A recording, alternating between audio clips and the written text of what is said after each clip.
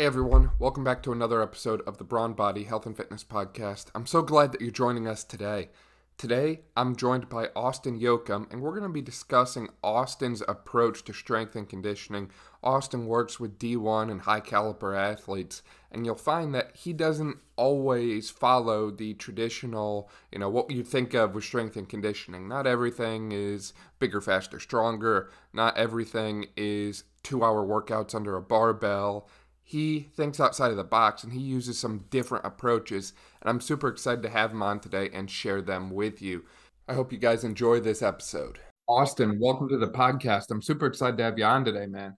Yeah, thanks for having me here. I'm pumped. We've been BSing for the last 10 minutes about some fallacies in our field, and I'm pumped to talk to you about some of them. 100%, man. So for people who aren't familiar with you, would you mind filling them in a little bit about who you are and all the stuff that you do? Yeah, so I own Yoakum Strength, which is just my last name rotating through there. You got to say the last name because it's tough to say. That doesn't look like Yoakum at all. Owner of Yoakum Strength, got like private athlete training center, ex Division I strength coach, ex Division III strength coach, high school strength coach. Went down all those rabbit holes. Was a Division III football player and track athlete. And I like to talk about my background a little bit just because it was a very traditional meathead background. Like in high school, it was all Olympic lifts. I got up to like a 350-pound clean and jerk in high school. Just this big meat stick, like just meat stick that could not move. Thought I had all the answers because I was the best in the weight room. Walked on the football field, was just getting lit up, was slower, saw the game slower than everybody else.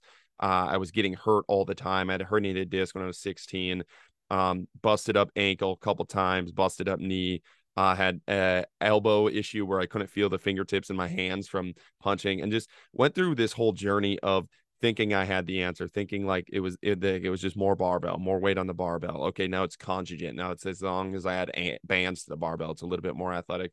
And went through this process and just continually started to realize like nobody has the answer. Like I'm looking at this guy to the right of me, this defensive lineman to the right of me. I'm squatting 500 pounds and he's squatting 185 pounds, and he sees the game slower than me. And I'm the strength coach's best friend and he's the football coach's best friend.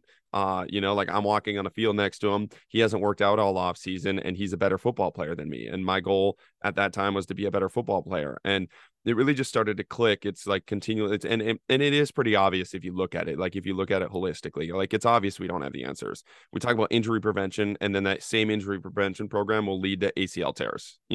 Like we talk about sports performance, and what we're doing for sports performance is not leading to sports performance on the field. So it's like we obviously and clearly do not have the answers. And my goal is to like point that out to people, that even though it shouldn't be pointed out, and to point out some of the things that we're indoctrinated to think like, okay, like this is the 3x10's the answer, conjugate's the answer, West Side's the answer, 5-3-1's the answer, Olympic lifts the answers. You see all these arguments, like no, it's all BS. Like it's all BS. We want to continue to keep our eyes open and continue to move forward. And right now, I feel like a lot of the field, and your field, I'm sure as well, is probably not really doing that, because right now we have accepted that we have the answer, even though it's blatant in front of us that we don't. Well, we all kind of think that one thing that worked for us is going to work for every single person we ever encounter, instead of learning a variety of different approaches and making it fit to how the person in front of us presents. And I think there's really a lost art of taking how someone presents to you subjectively and matching that to an objective program and creating objective change, instead of taking a objective program, so these sets, these reps, these exercises, these weights, and applying that to the person. I think it should be person and then unique custom approach to them, as opposed to, well, 5-3-1 worked for me, I added 20 pounds to my bench, so you're going to get 5-3-1. Yeah, and you see those biases all the time. Like a PT world, like one of the flaws with the PT world, all you see all the time is injured athletes. So then the PT world treats athletes, all athletes, like they're injured. And you see all these research studies coming out, like we got to train them for these injury prevention. And it makes sense because it's all you see. As a strength coach, like it's all like these 5'10", and that's whatever. Like it's 5'10" short dudes and tight polos, compressive based athletes, wide ISA athletes that love the barbell because the barbell gets them results, trying to force these super beautiful, elastic, narrow ISA athletes into the same program, you know? And what we see, like, we're massively compressed, wide ISA athletes that can handle all this compression and handle this beatdown. And we're basically mules. So we think everybody else is these mules. And then you have these fights between the PTs that only see these injured athletes, and you have these short meat stick athletes that have put 600 pounds on their back, like, oh, see, I'm not injured. Look at this. It's like you guys are both like seeing only parts of the pie, and we're not seeing the holistic pie. And these athletes get stuck in the middle ground of it, and they get stuck in this. Either they're getting pushed through this PT world where it's like their booty bands on their knees at all moments, and they're never actually doing any work, or you have this 6'6" athlete that's being told by this 5'10" athlete that can't jump or do anything that they need to squat more to jump higher. And it's like we're both missing the picture, and we're both missing the clear biases that are in front of us at all moments. Right. We need more of a middle ground. And it sounds like, at least for you, you were able to find that because you mentioned you were once on the meat stick side of the spectrum where you were lifting heavy weight and you were injured a lot and you weren't happy with what you were seeing from a football standpoint.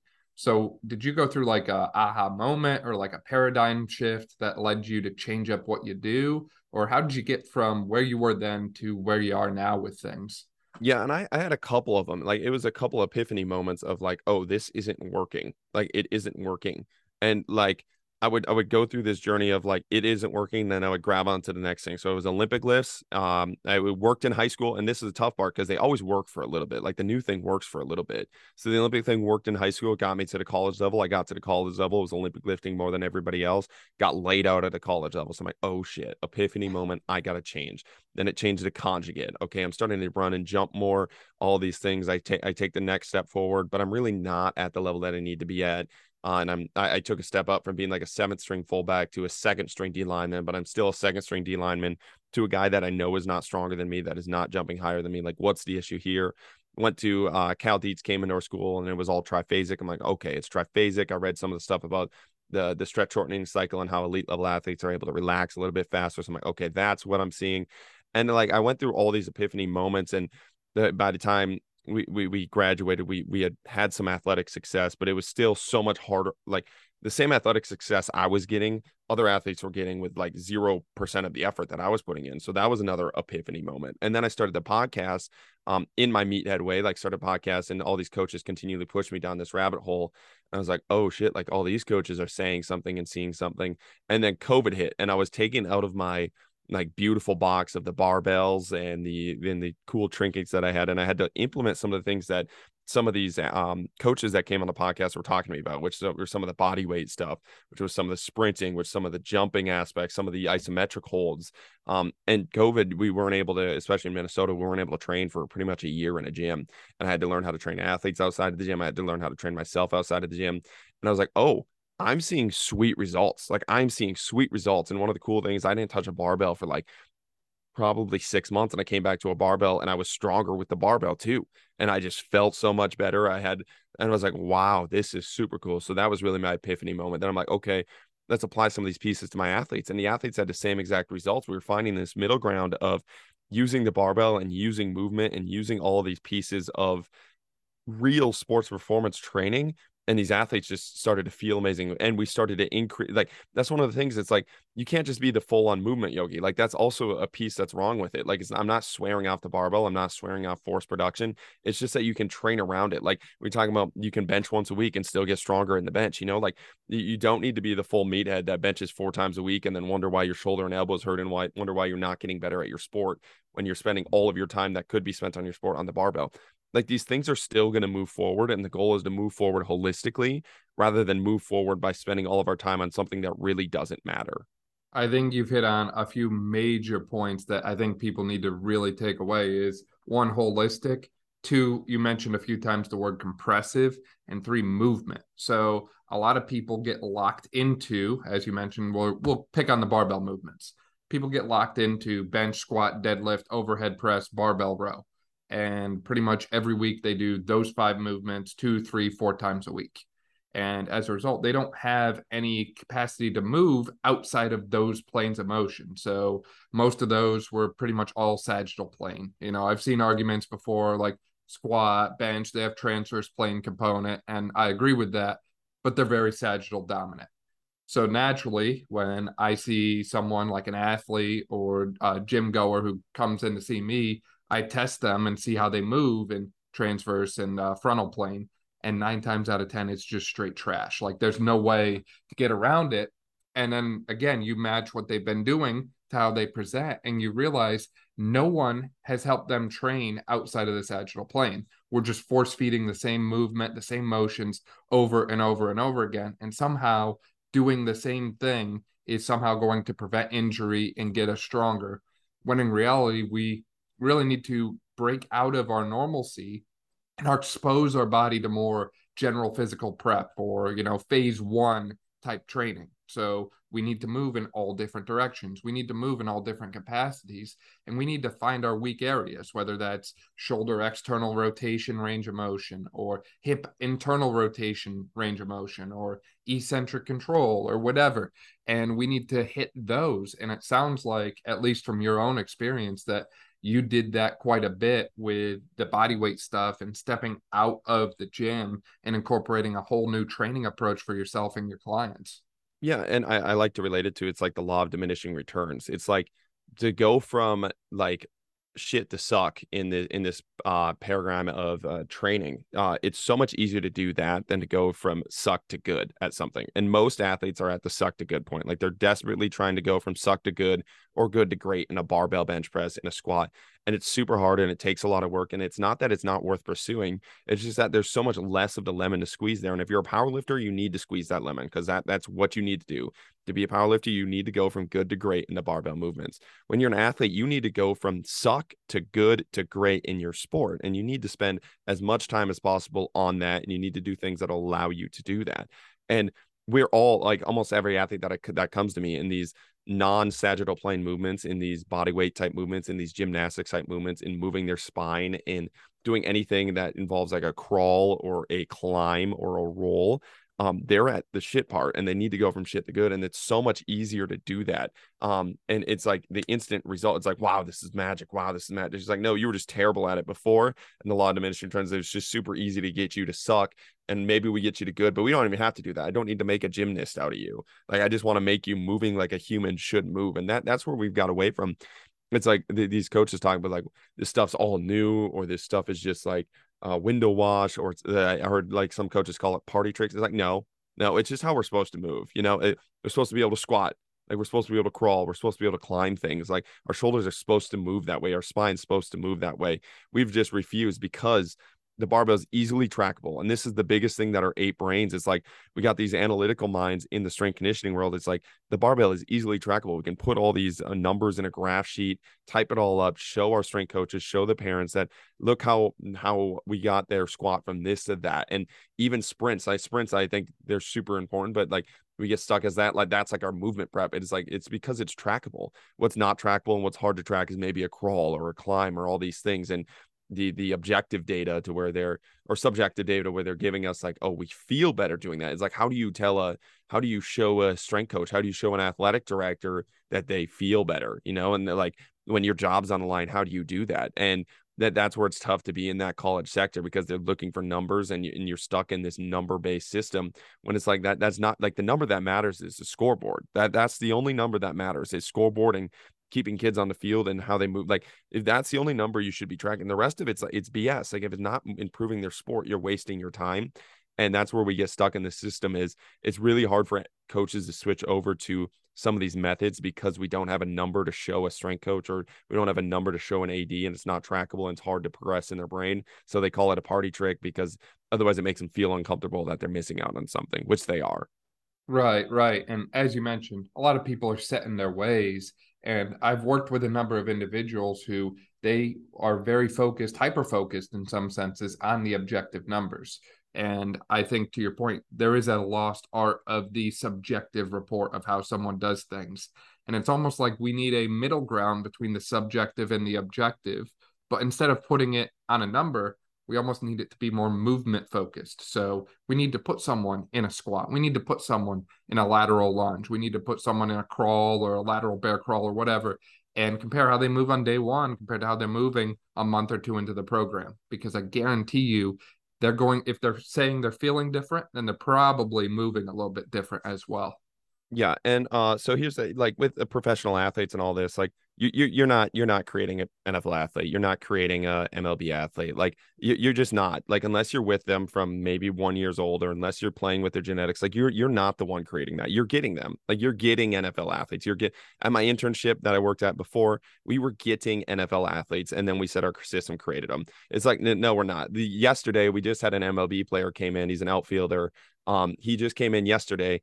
It was his first day with us. We're working on some sprints, and he ran like I think it was like a 22-mile flying 10. My system didn't make him run a 22-mile flying 10. Like, no amount of, like, if I have numbers and do this 0.6, but like I did not create that MLB athlete. Did nothing about me created. I got him. Like, I got him. I attracted him. And our goal is to work with that athlete and do that. But that's where we like fall into this fallacy of like our system created an NFL athlete. Our system created a freak. And like, while you can improve, you can 100% improve and level up your body and level up the system and level up the athlete. When you get to that peak, you were given something. You were given this beautiful mold, and like whatever, like if I get that NFL athlete or you get that NFL athlete, but either way, they're processing the game, and they have a central nervous system that is much faster than any other athlete that you're ever going to see. And they like, that athlete is just doing that. And I think we have to be a little bit more realistic with that. A great example is also at St. Thomas. We had this transfer come in, and he was with us for a year.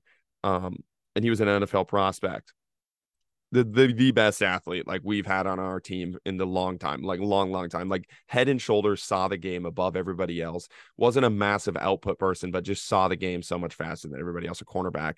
And he came in week 1 for training. We did some training, and then week 12 he came in, and he was talking to us. He's like, "Hey coach, love the new turf. We got new turf in the weight room week 4." And he came in, he's like, "Love the new turf in the weight room, coach. Like, this is awesome. This is cool." And I'm like, "Isaiah, bro, like, we got this turf 8 weeks ago." So he hadn't been in the weight room for 8 weeks. Like, he hadn't done anything we trained for 8 weeks. And I can sit there and say, and he got an NFL offer. He was an All-American, had like 15 interceptions that year, something crazy. And played wide receiver. Like, he's playing both sides of the ball on Division I football team, which is crazy. I can go say like, my system created this guy, my system did this. It's like, no, like he didn't lift with us for 8 weeks, and we have no say over it at this time because of COVID rules. So we couldn't force him to come lift with us or do anything like that. But he's just an NFL athlete. Like, my system did not create that NFL athlete. The dude hadn't been in the weight room for 8 weeks, and it was by far our best player. Like, what am I going to say about that? Like, nothing we did, like, he literally did nothing. And he did rip some arms from moms like before the game day and wanted to show up pumped. And am I going to tell him like that's the wrong system? So that's where we fall into this like fallacy of like, I created that NFL athlete, that's why my system works. All this stuff is like, you're probably just a really good marketer of what you do. Like, you're really good with people like, and that is not a fault. It's like, I'm attracting professional athletes too, and I love it. Like, I love doing it, but it's not the physical aspect, it's the psychological aspect of getting somebody the spiritual aspect of getting somebody to believe in you, relating to that athlete, getting intent out of the athlete, doing that. But it's not the system itself. And that's where we fall apart. It's like, I created NFL athletes with a front squat. And well, no, I created an NFL athlete with the Olympic lifts. Neither of you guys did that. Neither of you did that. Like, you created an NFL athlete by being personable and relating to that NFL athlete and being somebody they could talk to and believe in. And that's what you did. Your actual physical part was not what did it. Right. And I think that creates the whole case for the purpose of strength and conditioning, right? Is there is a physical component, but you can't be reliant only on the physical results. I would say your interaction with your client plays into things. If you're a physical therapist or a chiro or whoever, your interaction with that patient plays just as much of a role in the success of that patient as what you actually do with them. I don't care if it's joint manipulation, cupping, needling, exercise, whatever. If you are engaging them on the mental and the psychological components, then they're probably going to get better. And I always love bringing this up, and it makes me feel great about the industry that I'm going into. There's a number of research articles, because research just says everything, about some patients. I forget the number right off, maybe a third. Their condition will actually get better on its own within a year, regardless of if you do anything or not. So it's like, even if I don't do a damn thing with this person, if they just wait a year, it's going to self-resolve itself. So it goes back to, again, one, what am I doing? And two, if I am going to do something with this person and I'm going to tell them it's beneficial, I better be able to show it subjectively and objectively to them. Because if I'm just spitting smoke, then what am I really doing? Why is someone coming to see me? Why are they working with me? And why am I getting paid to do something if it's not actually going to do anything? Yeah, and being able to, I think, accept that that's a big thing in the strength conditioning world is like accept that you're probably not that important in the physical sense. Like you are super important in the spiritual and psychological sense of you need people to want to see you and want to do what you do and want to give intent. But the like what we kind of like put our value and self-worth in our programs that we write down, and that's not where our value and self-worth should be. Obviously there is better and worse. There is better and worse. Like there is, like you talked about, that baseball where they're banded up like 12 times and they're just kind of like, they're wasting time. I like there is better and worse, but the tough part is like even that person's going to see results just strictly because of the belief, like the psychological belief that they'll walk up to the plate and they like, I believe in my coach, I believe in what I did, so I'm going to be better. Now, ideally, you combine that with a good physical program, with a good rehab program, and you have both pieces. But I think a lot of strength coaches put their self-worth in the wrong thing and they get rewarded for it because they are really good marketers. They are really good people that are able to talk to athletes and motivate athletes and get belief out of athletes.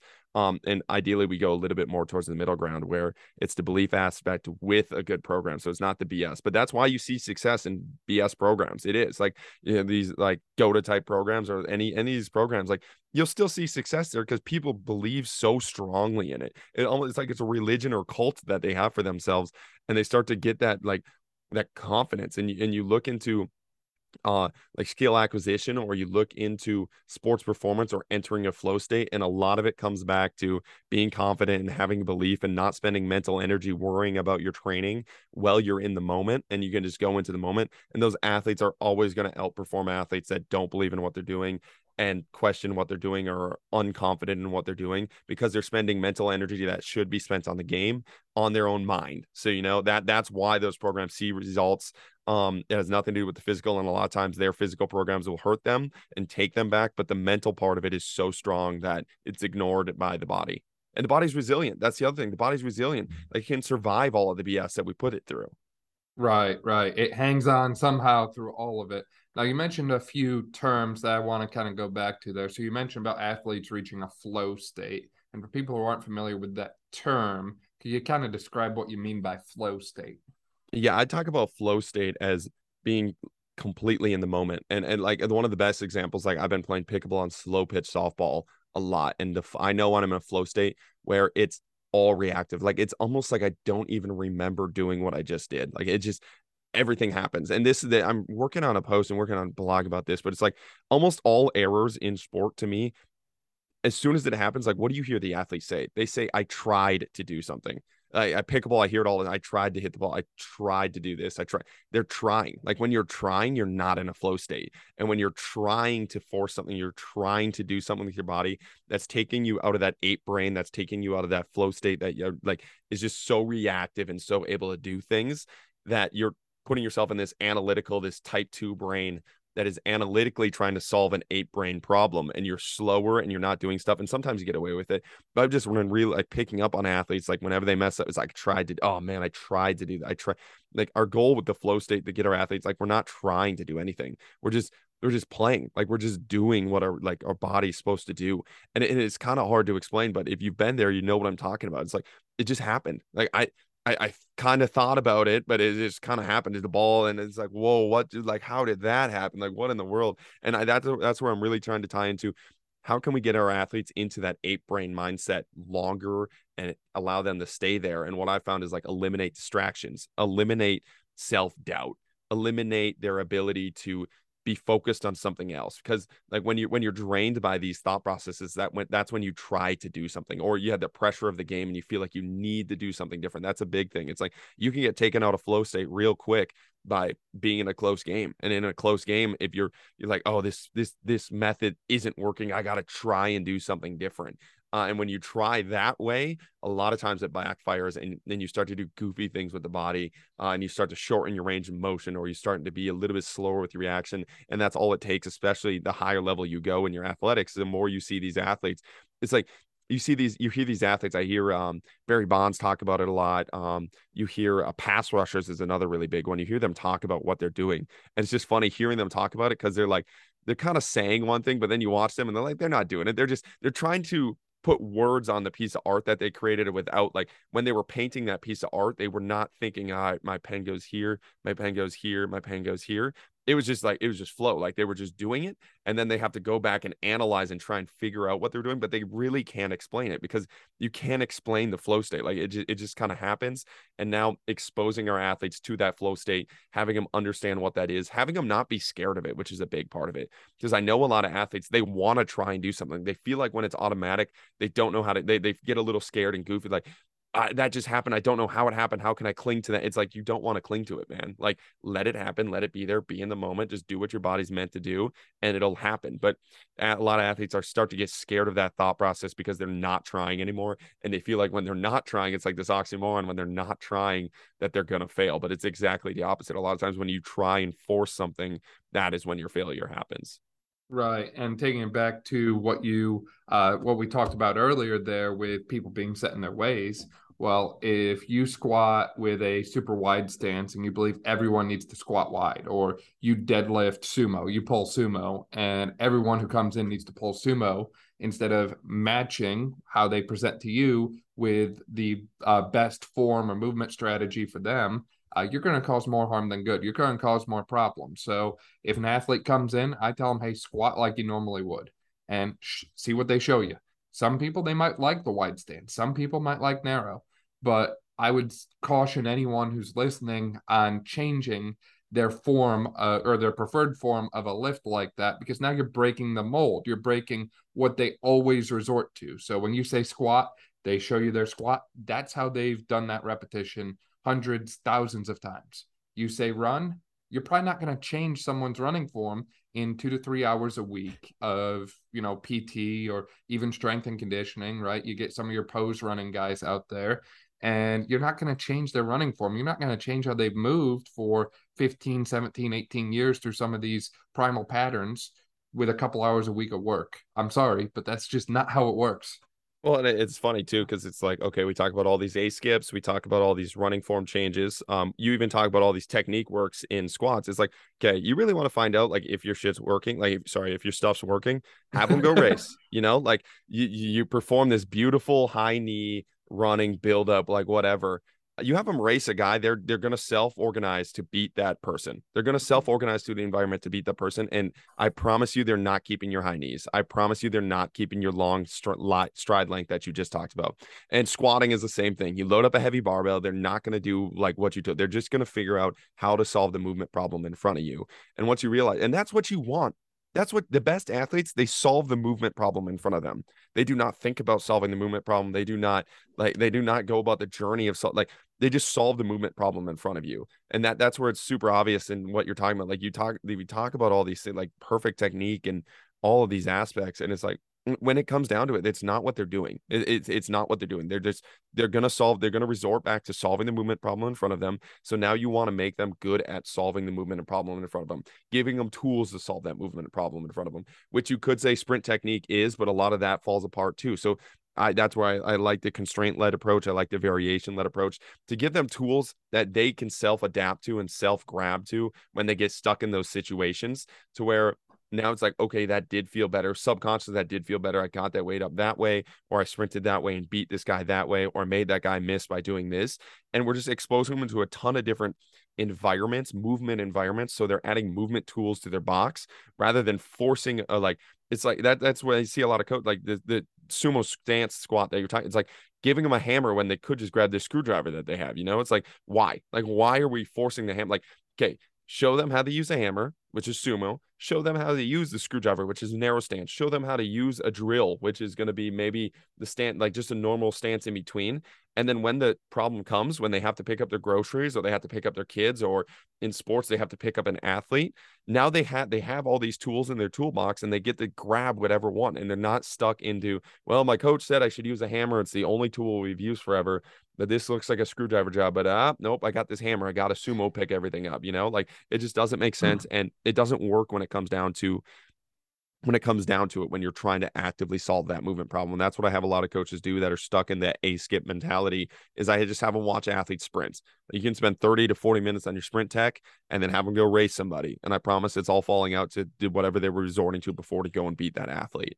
Right. And all you're really doing is enhancing movement vocabulary or movement IQ, is you're enhancing their ability to move in different ways. So as you said, when they get in a unique position in a game or practice, scrimmage, whatever, and they need to move a different way, their body's like, hey, I've done this before. This is just a whole nother way that we can accomplish this same thing. Now, I know that that has led to a very unique training approach for you and a lot of your clients. I mean, we were talking before about a 5 minute isometric single leg hold with a 135-pound barbell on your back. And that's no easy feat, but naturally there's a ton of benefit that could come from something like that. But it's also not the conventional strength and conditioning. I can't say that I've seen anyone in the gym just stand on one leg with a bar on their back for 5 minutes straight. And I think it's a great way to turn heads, but I also think it's an amazing training technique to cycle through. And obviously, there's a lot of different variety you've talked about recently on your social platforms with the bench press and a whole host of other movements as well. So, for people who haven't seen your training approach or people who aren't your clients, could you kind of describe what your typical workouts might look like or entail, and how you kind of rotate through different movements and motions for your clients and athletes? Yeah, so a typical day, like the three kind of pillars that we talk about building armor, which would be some of those isometrics, adding movement tools to our toolbox, which is some of our gymnastic movements, and then learning and using those tools, which is kind of our expression based, our output based kind of mold of things. And this is where So arms for moms didn't make the list. arms for moms, that's gonna fall under our extra category. I like that. Four pillars, arms for moms has to be number four. I like that. I got caught there. I'm lying to you guys. Always finish with arms for moms. That's gonna be the most functional part of all of it. But we have these three pillars, and we'll start everyone almost every day. And I like to look at the psychological side of it. So you have these athletes coming in, they don't really have a ton of control throughout their day. Like they're stuck in class, they're stuck in practice, they're told what to do in all of these aspects. So I like to have them come in and give them a little bit of free choice, like give them some choice to do what they want to do. And this is kind of, we also blend this with so we do the psychological, we're giving them the choice, we're giving them that flow based, little bit more free based movement. And we're working on the adding movement tools to our toolbox. So this is the start of our warm up, 10 to 15 minutes. A lot of times we'll have the athletes pick. We'll work on some of these things, but we're gonna learn a new movement tool today. So maybe it's rolls. Maybe we're bending the spine with the rolls. Maybe it's handstands that we're working with. Maybe it's bear crawl races. Maybe it's bear crawl fights. We're doing some of these type aspects to learn a new thing that our body can do. Sometimes we're doing backflips, like we're doing a lot of crazy stuff. We're doing cartwheels. We're doing a lot of stuff like that. And this is just to get the energy up in the room, but we're also adding these movement tools to our toolbox. And while we have this energy up, now we're going to go into learning how to use these movement tools. So we're going to apply it into game-based settings. So either it's a time sprint, a time jump. We're going to do some small sided games, agility games, and we're going to apply some of these tools that we just learned. Or we're going to go into output based lifts. Like this is kind of the second part of our lift. Like output based lifts. This is where traditional bench, squat, deadlift that we're rotating through there. That's where we add all of this. So it's this high aspect. We got this high aspect funneling into this high output that we want, massive outputs during the day, sprints, jumps, small sided agility games, lifts. And then we'll try to psychologically dial them back down, just like a game where you have that high ramp up to a kickoff. You have a high, all the excitement, everything. It's high. Can we get high? Can we get in there? And now we're going to funnel that high into a low aspect. And this is where we go into our first building armor series. And this is where we do something where we're holding that isometric for 5 minutes in the middle of the workout. We're, a lot of times we'll do like 1,000 rep scheme. So we'll do a drop catch, 100 to 1,000 reps. We'll do some spinal movements for 100 to 1,000 reps. Something that's super slow, something that's super internal. And can we get you to come back internally? Can we get you to calm back down, come back down after this high output? Everybody's racing, everybody's jumping. Can we come back down into this moment and learn our bodies just a little bit? So we're building armor. We have the physical aspect of building the armor, but psychologically, we're learning our bodies. We're learning, can we hold in this moment for super long? Can we come back down? And then this is traditionally after this, we'll funnel back out. So now let's say it's a dead partner in a game. Psychologically, you're coming back in. Okay. You're self-adjusting. coming internal. Okay, now we got to come back into the game. We got to get high again. So now we're going to do something that's a little bit more community based. So this is where we're still working to kind of build the armors, but maybe this is arms for moms plays in here too. We'll do something that's more of a fun lift, more of a traditional accessory based lift, tricep push downs, curls on an upper body day. Or something else that we'll do is where it's more partner based. So it's like a partner pushed hip pull down. Where your partner is actually touching you. But in this aspect, you got to come back out of that internal sense and work with the community around you. Ask for partners for pushing you down. You're doing more traditional stuff that's a little bit higher up, and then we'll funnel it back down into another isometric or another 1,000 rep movement, and that's kind of how we funnel it. So we're working all the physical aspects of building your armor, adding movement tools, learning how to use these movement tools with expression and powering the tools. But we're also working the psychological aspect of high, low, and see if we can bounce back in between, and then having conversations with our athletes and how did they funnel between those two psychological states, and where are they struggling? Are they able to get back out of the internal sense and back high into, okay, now I need to go back into the community and get a little bit more energy? Are they able to come down? A lot of athletes aren't able to come down, and they'll come from this expression based output where they just made somebody miss, or they just won a race, or they just jumped super high or lifted super heavy, and they're not able to come back down, or they don't want to come back down, and they want to stay in that high feeling. It's like, okay, is that real? Like in a game, you're not going to always stay high. You're not going to win every rep. So can you come back down and have that conversation? But that's kind of a typical training day for us. And we bump that between upper and lower days, but we kind of keep those principles the same. Gotcha. So it seems like your overall day is or your progression, I should say, is more based on the psychological component as opposed to like we are going to do compounds first because X, Y, and Z, or we're going to do this warm up first because that's what we always do. Yeah, absolutely. And we have our physical components that we're going to hit, and we don't miss the physical components, but honestly, that's super easy to do. Like it's super easy to program physically. Like that's what they're coming to you for. That's what you're doing. That's what you're expert in. If you don't hit your physical buckets, why do you have a job?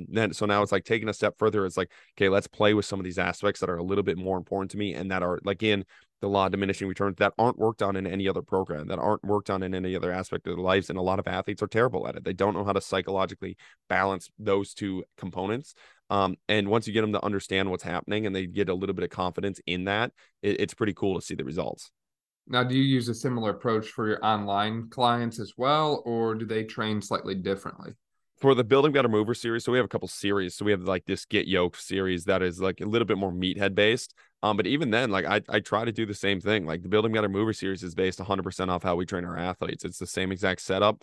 They're gonna be funneling through and getting that kind of psychological balance. And I honestly like it like as much as like I think it's a much more enjoyable way to train. Like you don't have to like you put all of your ISOs at the end, like you're going to get 20% effort into your ISOs. Like you're going to get 20% effort. You do like a boring ass dynamic warm up. Like you're not going to get any intent into your into your warm up and adding movement tools in. Like the athletes just don't care about it. Like the amount of times like I've been at St. Thomas where we have 100 what are we doing? Like, why are we doing this? Like, and exactly, like, why are we doing this? Like, we can do all of this in a game-based setting or just a more fun-based setting. So trying to expose, and we're going to get exposed to more movement options and get out of that sagittal plane. Like, you talk about the A-skips and like the A-skip, we're staying in that sagittal. Like, we're doing the same thing robotically. Like, we're not robots. So yeah, all of our online training is going to be exactly the same. Just trying to get our humans to move like humans. And again, it's the same thing, especially in the online setting, because it's like, a lot of the like our big populations like these 30 to 40-year-old athlete, I call them all athletes, but they like ex-athletes that want to train like athletes, and they come from these 5-3-1 programs or West Side programs or just meet at programs. Like, wow, like your program's magical. It's like no, it's not. You're just not lifting a barbell 14 times a week and you're still getting stronger because that's how the body works. You're just moving your body the way it's meant to move, and now you feel better because of it. So yeah, we train exactly the same way there.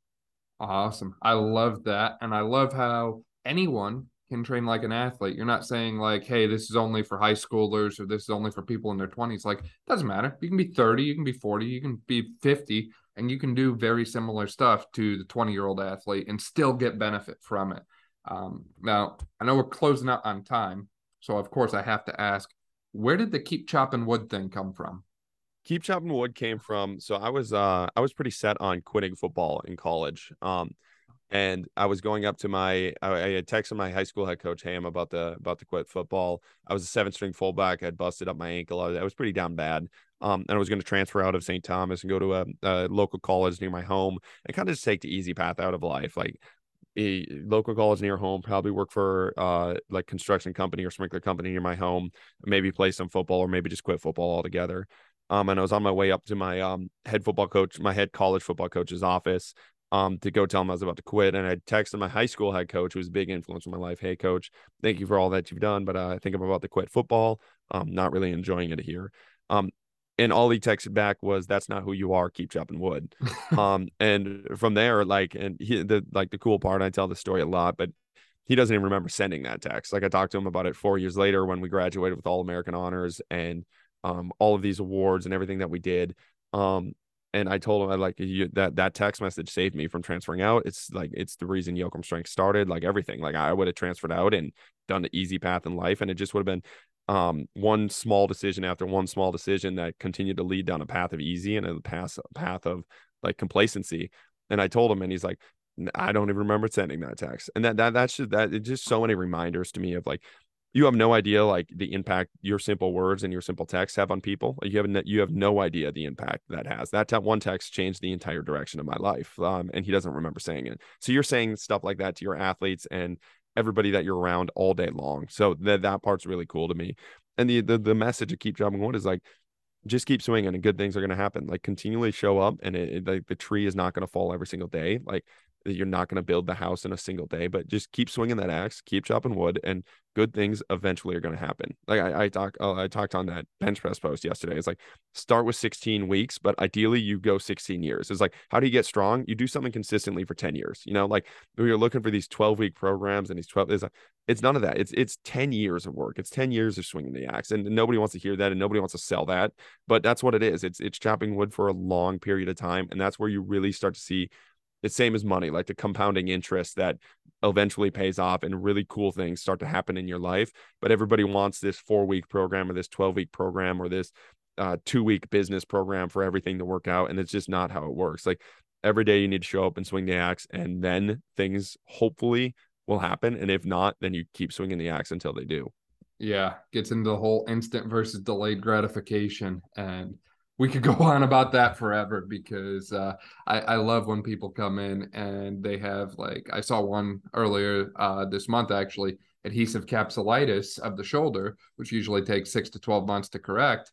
And they go, so is this going to take 4 or 5 visits? And it's like, well, neither. Try again. So I do think we are caught up in instant gratification, and we really need to get back to the lifelong model, because if something is good for you in the short term, it's probably not going to benefit you in the long run. So if you can increase your bench, squat, and deadlift rep max in a month, then I would ask, what is it that you're doing that's allowing you to do that? And what is it going to have on the long term? So is it something like chemical enhancement? Is it hormonal? Is it like all these other things that I've seen people resort to try and get ahead or try and cheat the system, when in reality, there's no cheat code for life? Yeah, you're always going to pay back that loan that you took out. For sure. So, Austin, for people who want to find out more about you or check out your programs and all the cool stuff that you do, where can they find you at? Yeah, we're just Austin Yoakum on all social media, and that'll lead you to anything that you want to find. Awesome. Including some Arms for Moms t-shirts, or not yet? Coming. So so this is a good plug. You're going to be the first person to find out. We just dropped our merch site. So Perfect. We just dropped that. Yeah, we just dropped that. We got Arms for Moms shirts coming. We're working on the Arms for Moms logo and the Be Elite logo and the Don't Be Soft logo. So we're working on a couple logos, but the merch site's finally dropped. All my athletes have been bugging me to do it for like 4 years, and we finally figured that all out. So that just dropped like 2 days ago. So that was a good plug. I love it. We'll link to all of that below in the show notes as well, in case you didn't quite catch it. Austin, I really appreciate your time, man. Thanks for coming on. Thank you for having me on. Thank you so much for listening to this episode of the Brawn Body Health and Fitness Podcast. If you liked this episode, please make sure to share it with a friend, subscribe so you don't miss any of our upcoming episodes, and leave a review. This way we can spread knowledge and motivation and help reach more people. Thank you again for listening, and I'll see you next time.